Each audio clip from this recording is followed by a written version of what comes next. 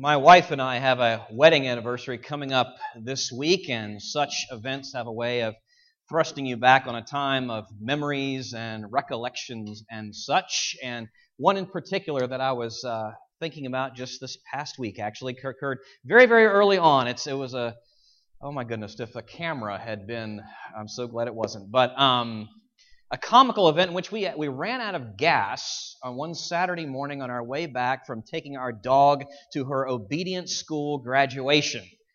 This was in my little Volkswagen Golf, a great little car in its day when it wasn't blowing hoses and whatnot. But anyway, a great little car. But you know, no matter how great your car is, there are these gauges on the instrument panel that it kind of helps to pay attention to, one of which is the fuel gauge.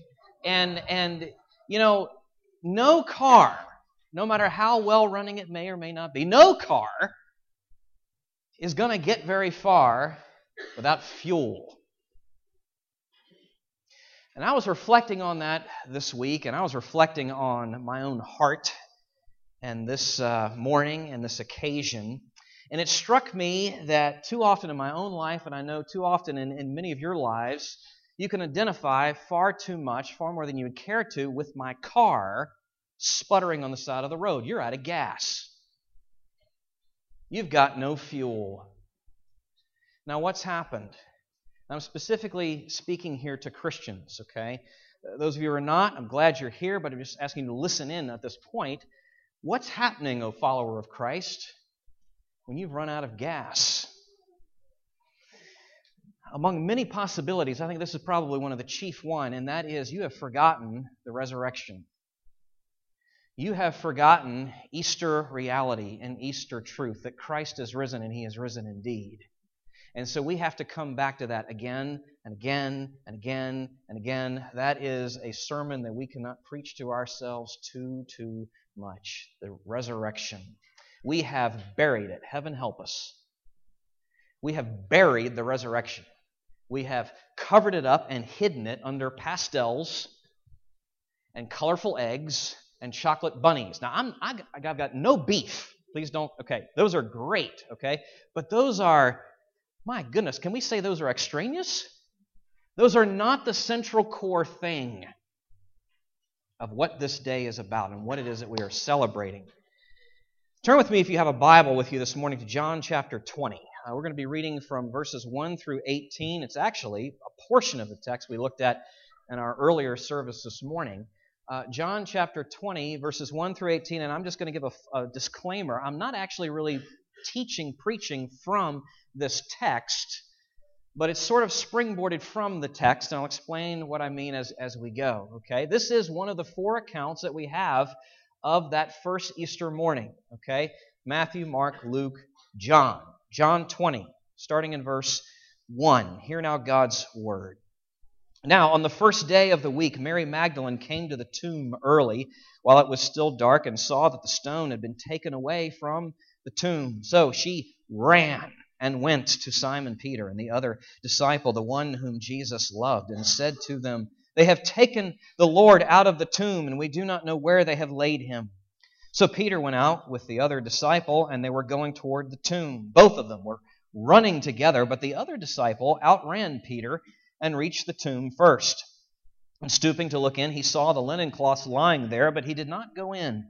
And Simon Peter came following him and went into the tomb. He saw the linen cloths lying there, and the face cloth which had been on Jesus' head, not lying with the linen cloths, but folded up in a place by itself. Then the other disciple who had reached the tomb first also went in, and he saw and believed, for as yet they did not understand the scripture that he must rise from the dead. Then the disciples went back to their homes. But Mary stood weeping outside the tomb, and as she wept, she stooped to look into the tomb. And she saw two angels in white sitting where the body of Jesus had lain, one at the head and one at the feet. They said to her, "Woman, why are you weeping?" She said to them, "They have taken away my Lord, and I do not know where they have laid him." Having said this, she turned around and saw Jesus standing. But she did not know that it was Jesus. Jesus said to her, "Woman, why are you weeping? Whom are you seeking?"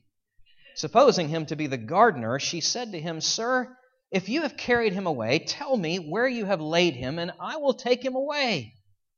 Jesus said to her, "Mary."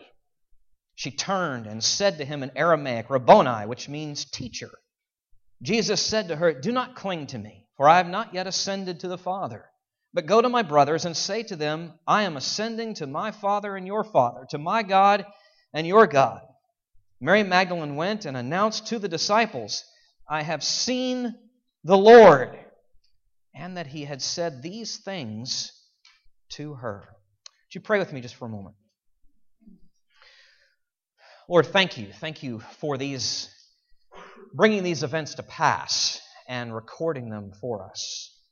It is no light thing for us to have the privilege this morning of being able to open up the Holy Scriptures and to be able to read from your Word and to be doing so freely here in this place. There are people all around this world today, right now, who are celebrating Easter Sunday, but having to do so in hiding for fear of being discovered. We thank you for the freedom to do that here this morning.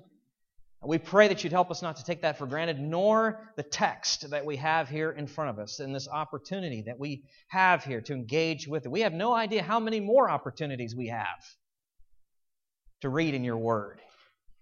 And we thank you for this one here, and this assembly here, and this time here. And we pray that you would intersect with our lives. You, O Holy Spirit, the one who inspired the Apostle John to write just what you wanted to be written, no more, no less. Recording what happened. We pray that you would intersect those words with our hearts, write them upon our hearts, and change our lives. And we ask these things in the name of the risen, reigning Jesus. Amen. Some things are too unusual to ignore. They're just too unusual to ignore. Case in point, early in the wee hours of the morning, this past Tuesday, the blood moon. Now, I think because of weather conditions and clouds, we around here in this part of the country didn't get to see it. But the blood moon, that is to say, the perfect lunar eclipse where the moon and the earth line up just right, and the sun, if you will, is peeking through the Earth's atmosphere, and the light is bent, and that's all I understand about the science. But the moon looks blood red, and scientists can tell us exactly how that happens, and they can tell us exactly when it's going to happen in terms of, what the next date is, and where you need to be, by the way, on the surface of the planet in order to see the next blood moon. Through the centuries, the ancients would see such sights up in the heavens and would understand it to be a sign of some sort. Something cataclysmic was happening. In our day, it came on tax day, actually, so I don't know what people were thinking this year, but in our day, people see such sights, and at the very least, oftentimes, and I was reading of testimonies to this very point in reporters and different articles this past week on this topic, people at the very least, they might not have seen it as a sign of some cataclysmic event, but they were forced on many occasions to pause. Whoa, that is really different. To pause and to ponder some of the great questions, the great issues of their lives. Well, the resurrection of Jesus is kind of like that, in the sense that there are some things that are just too unusual to ignore. It fits in that category, but it also blows up the category because you just can't even fit that in that category. Some things, this thing, is too unusual to ignore. The resurrection of Jesus is the most significant event in the history of the world since the beginning of the world. How could it not be? Dead men don't just get up and start walking around every day. No one was expecting this. No one was expecting this. It affects everything. How could it not? It affects our thoughts on who God is, if you really think about it. It affects our thoughts as to who God is and what it means to be human. And it affects the great questions and how we weigh them in terms of meaning and purpose and priority and the place of such things that we get so fixated on, like money and sex and power. It puts them in their places, if we'll but think about them. Or just the ordinary struggles that we go through on a day-by-day basis, our relational issues and the grist that we feel, or just Can I just say everything? It just affects everything. This is the most significant event in the history of the world since the beginning of the world. Now I'll give you a little clue, a trade secret, a preacher's trade secret on Easter Sunday. I got a lot of different options in terms of the direction I can go at this point. Right?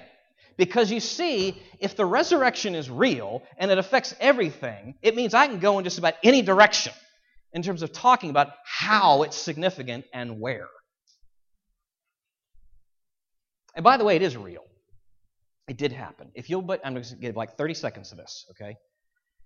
If you will but give an honest hearing to the overwhelming evidence, let it speak, you'll see that this was a real historical event. We can talk about that at the end of the service if you want to. There's a lot to talk about there as well. Okay, so the resurrection. Christ is risen. You don't have to follow with the response. Christ is risen. Okay? That means far more than we can imagine. The implications of that. High up on that list is this. If Jesus is risen, if He's not somewhere in Jerusalem providing fertilizer for flowers, if the tomb is empty, if Jesus is risen, if Easter is real, it means He is who He said He was. You with me?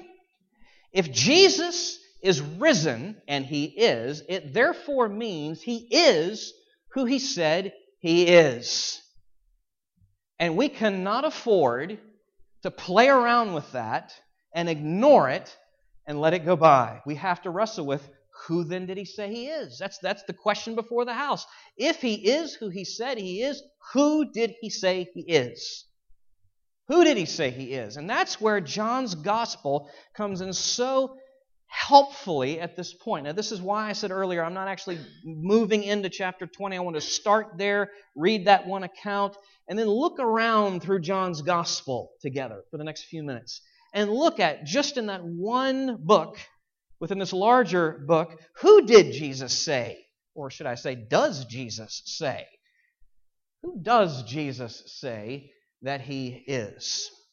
And even being more specific, I'm going to hone in on this. The I am statements of John's Gospel. John helpfully gives us 7 of them. 7 I am statements. And they come from Old Testament history going way centuries back to the Exodus, when Moses is standing there at the burning bush, and he says to God, and I'm paraphrasing here, but he says to God, you're sending me to this people. They're going to want to know, well, where do you get off saying these things and assuming the mantle of leadership and all of that? Who shall I say sent me? And God answers from the burning bush, tell them, I am has sent you. Now then, centuries later, Jesus, again and again and again, hearkening back to that moment, keeps saying, I am, regarding Himself, intending for us to make the connection in terms of who He is. He is the I am. And there are 7 of these in particular in John's Gospel. And I'm going to group them under 3 headings, and you can see it there in your outline. These 3 headings, and the 7 fall under these 3 headings. 1, Jesus is the Savior of the world. 2, He is the revealer of God. 3, He is the giver of life. Jesus is the Savior of the world, He is the revealer of God, and He's the giver of life. Those are startling statements, but they only make sense if you can back them up. But with the resurrection, you see, He has. He has. So first, let's look at these in turn. He is the Savior. He is the Savior. We're going to start with John 14, verse 6. It's a text that I'm going to come back to again and again. Before we're done, you're going to have John 14, 6 memorized. And that's not such a bad exercise this morning. John 14, verse 6 is in the context of a discussion with Thomas, one of the disciples. Jesus says, John 14, verse 6, I am the way and the truth and the life. No one comes to the Father except through me. Do you hear what He's saying? He's not allowing for the possibility of there being many ways, many paths, many roads, many highways to heaven. Jesus is not allowing for that possibility. He is saying to Thomas, Thomas, I am going to the Father, and I am how you get there. I am going to the Father, and I am how you get there. I am the way. Or another place we could go. Again, Jesus, this resurrected one, showing himself to be the Savior of the world. John chapter 10, verses 7 through 9. Listen to what he says. So Jesus again said to them, this is in the context of discussion with the religious leaders, not a friend, but a foe, or foes. Truly, truly, I say to you, I am the door of the sheep. All who came before me are thieves and robbers, but the sheep did not listen to them. I am the door. If anyone enters by me, he will be saved and will go in and go out and find pasture. Jesus is alluding to the fact that there are false ways. And you can say, if you want to, there are many ways. Just be clear. Say there are many false ways. Let's just be honest. There are many false ways. Despite their appearances, despite the accoutrements and the decorations and the fluff, there are false ways, which then Jesus then is the necessity, the reality of Him speaking, revealing Himself as the true way to God. The true way to becoming a part of, you look at the analogy He's using here, to becoming part of the flock. The true way, the door, the access to being the blessing, to having the blessing of God's care in your life. This is an astonishing claim. I am, the heading, the Savior. It's an astonishing claim, but it's grounded on an astonishing event. The resurrection. If He's raised, this is true. And He is raised, this is true. Some of you may have heard this analogy used, trying to describe how we know God. The mountain. The idea being that there's this mountain. At the bottom of the mountain, there's all these people. And all the people are trying to get up to the mountain. There's all these paths, all these trails. And it really doesn't matter which one you pick, right? It doesn't matter which path, which trail that you take, because they all eventually, some are more direct, some are winding and, harder than others, but they all end up in time getting up to the mountain. And the analogy is this. The point of the story is this, that getting to God is like that. All the paths, all the religions, all the philosophies, all the worldviews, they're different, but they all get you to the same place, up to the top of the mountain. There are huge problems with that idea, with that analogy, with that metaphor. I'll just give you one real quickly, and that is they're incredibly disparaging and disrespectful to the varying views of every one of those faiths. For instance, in terms of who this God is that you meet at the top. That analogy just dismisses that completely. It claims to be tolerant. It is actually incredibly intolerant and inconsiderate and disrespectful of all these different ideas and perspectives. So let me give you a better metaphor. Not a mountain, but a maze. Okay, imagine you're at one of these grand estates in Europe, okay? And you've got these 8-foot-high hedges, and it's the maze, right? And you've got to get somehow to the center of the maze. You've got to find your way. And there are many paths. You start off at the gate. And you've got to ask yourself a question. How do I get there? Which path do I choose? Some paths hit a dead end right away. Some paths go pretty far into the maze and hit a dead end. Some paths parallel one another for a long, long time, and they eventually break off. But only one makes it to the center of the maze. Now, here's why that's a better analogy. It is not disrespectful to all the other paths. It acknowledges the parallels. It acknowledges the similarities between them. For instance, I'll give you 2 examples. One, Hinduism and Buddhism both hold to karma and reincarnation. The parallels of this metaphor acknowledge that. Judaism, Islam, Christianity acknowledge monotheism. There's one God. It acknowledges the parallels there. It's respectful. It's also, let me push a little further. You're waiting for this. It's also honest. Because this model doesn't just acknowledge the parallels to the past, but the fact that there are dead ends to all the paths but one.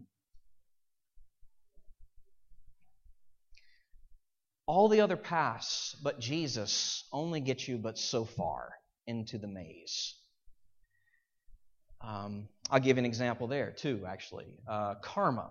You may recognize karma. Basically, the idea of what goes around comes around. That sort of cosmic sense. He or she had it coming based on how they lived their prior life. That sort of thing. Do you know what that does? Why that's such a dead end? It totally it encourages a fatalism to your life. You've got no hope. Why? Because in your last life, that's what you did, and so whatever happens now, you just had coming. Deal with it. Sorry, deal with it. Or even worse, you want to be socially conscious? Why, if you believe in karma? Why do acts of mercy and justice? Because those people in the flood, in the hurricane, in the earthquake, in the fire, whatever it is, they had it coming because of what they did in their past life. Get out of the way, karma! You see, it's a dead end. It's a dead end. Here's another one, a works-based religion. I'm going to use Islam as an example here, okay? There's a lot of beautiful things that can be found in terms of the discipline and the necessity of mercy, works of mercy. But here's the thing. You can never know when you've done enough. There's no peace. There's no assurance. If you're really going to push that to the wall, it's going to take you right into the wall. Hear what Jesus says. I am the way. I am the way. I am the way. He is the Savior of the world. He is risen and risen indeed. That's the first point. The second, He is the revealer of God. Can we know God? That's the big question facing us so often, plaguing us so often. Can we know Him? We can, actually. Back to John 14:6, the touchstone text.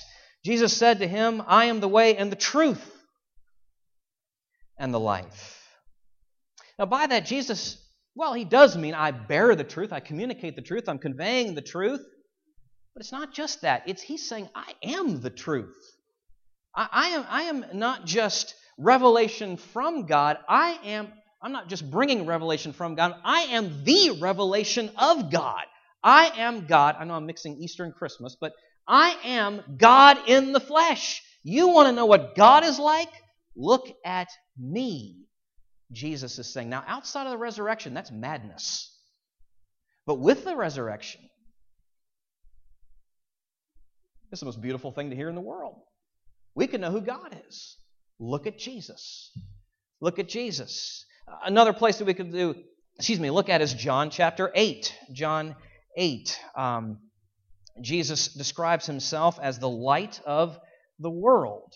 John 8, verse 12, I am the light of the world. Whoever follows me will not walk in darkness, but will have the light of light. Darkness. Jesus alludes to the reality of ignorant minds and evil hearts and the necessity of light, of someone who will reveal God.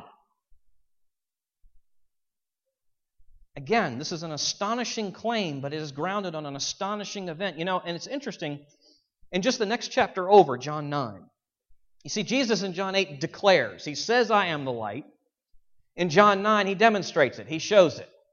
In the healing of a blind man, verses 1 through 7, John 9. Listen to this. As He passed by, He saw a man blind from birth, and His disciples asked Him, Rabbi, who sinned, this man or his parents, that he was born blind?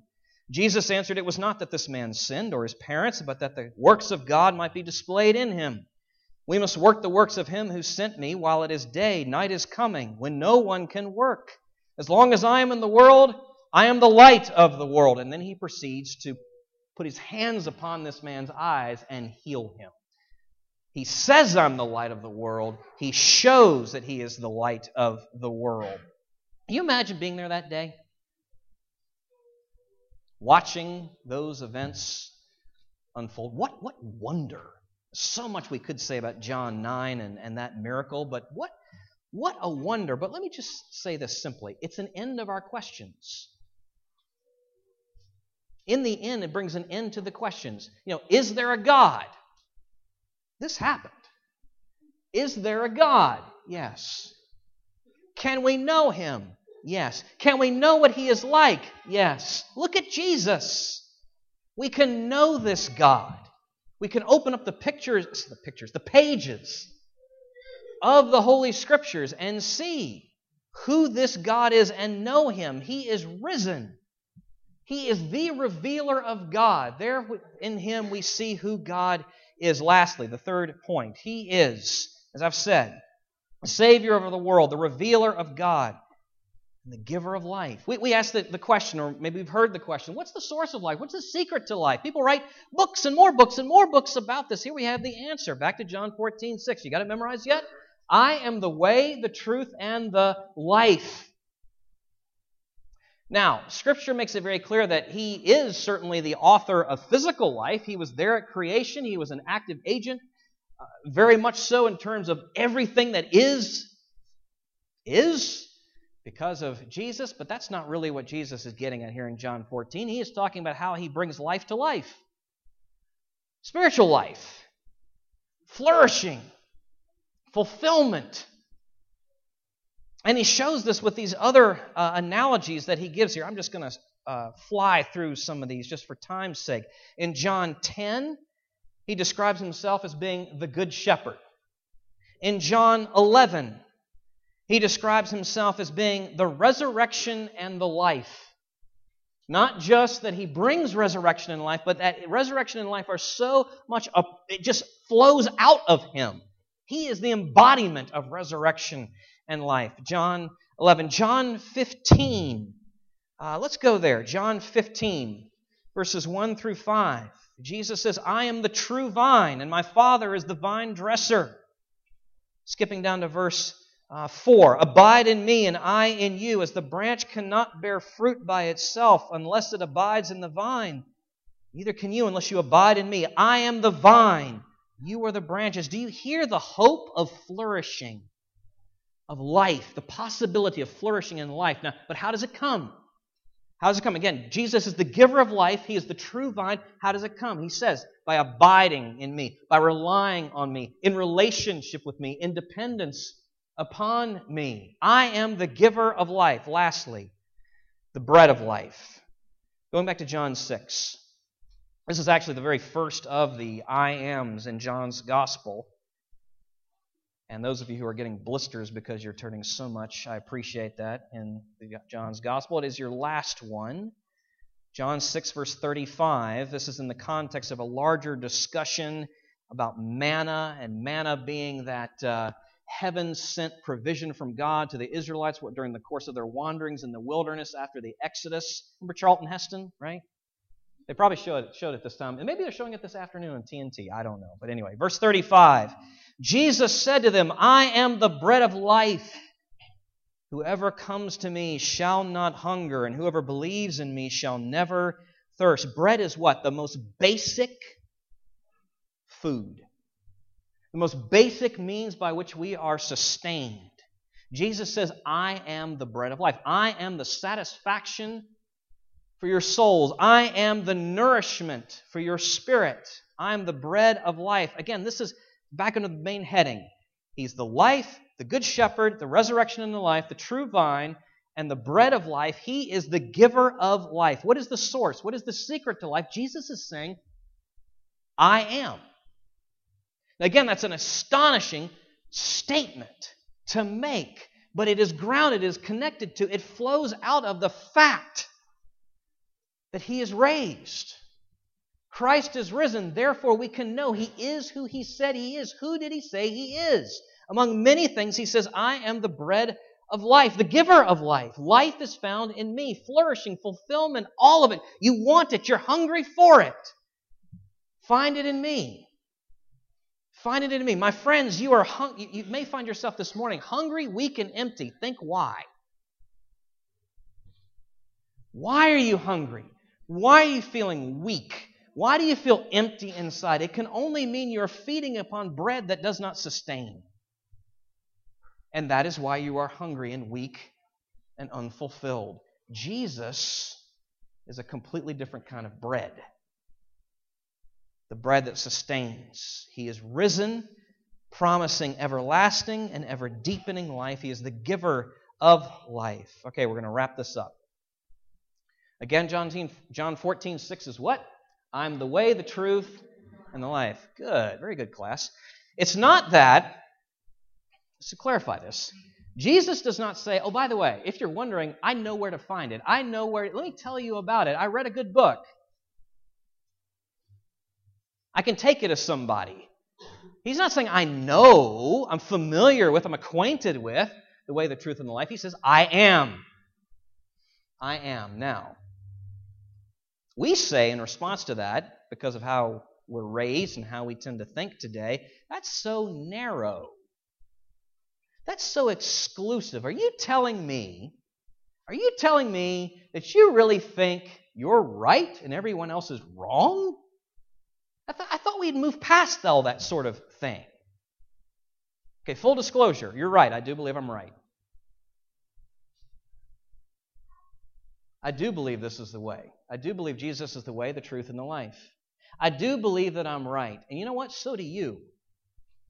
Everyone believes they're right. Everyone is exclusive in their beliefs. Everyone has a belief set, a view, a worldview, a perspective where they believe their way is right and the rest of the world would get along much better if they would come along to their view, even those who say there is no one right way. See, that's a view. That's a view. And they're saying if you don't accept my view that there is no one right view, then you're wrong. But you can't say. You see where it's like, it just doesn't work. It feeds back on itself. So the question, you see, we're all exclusive.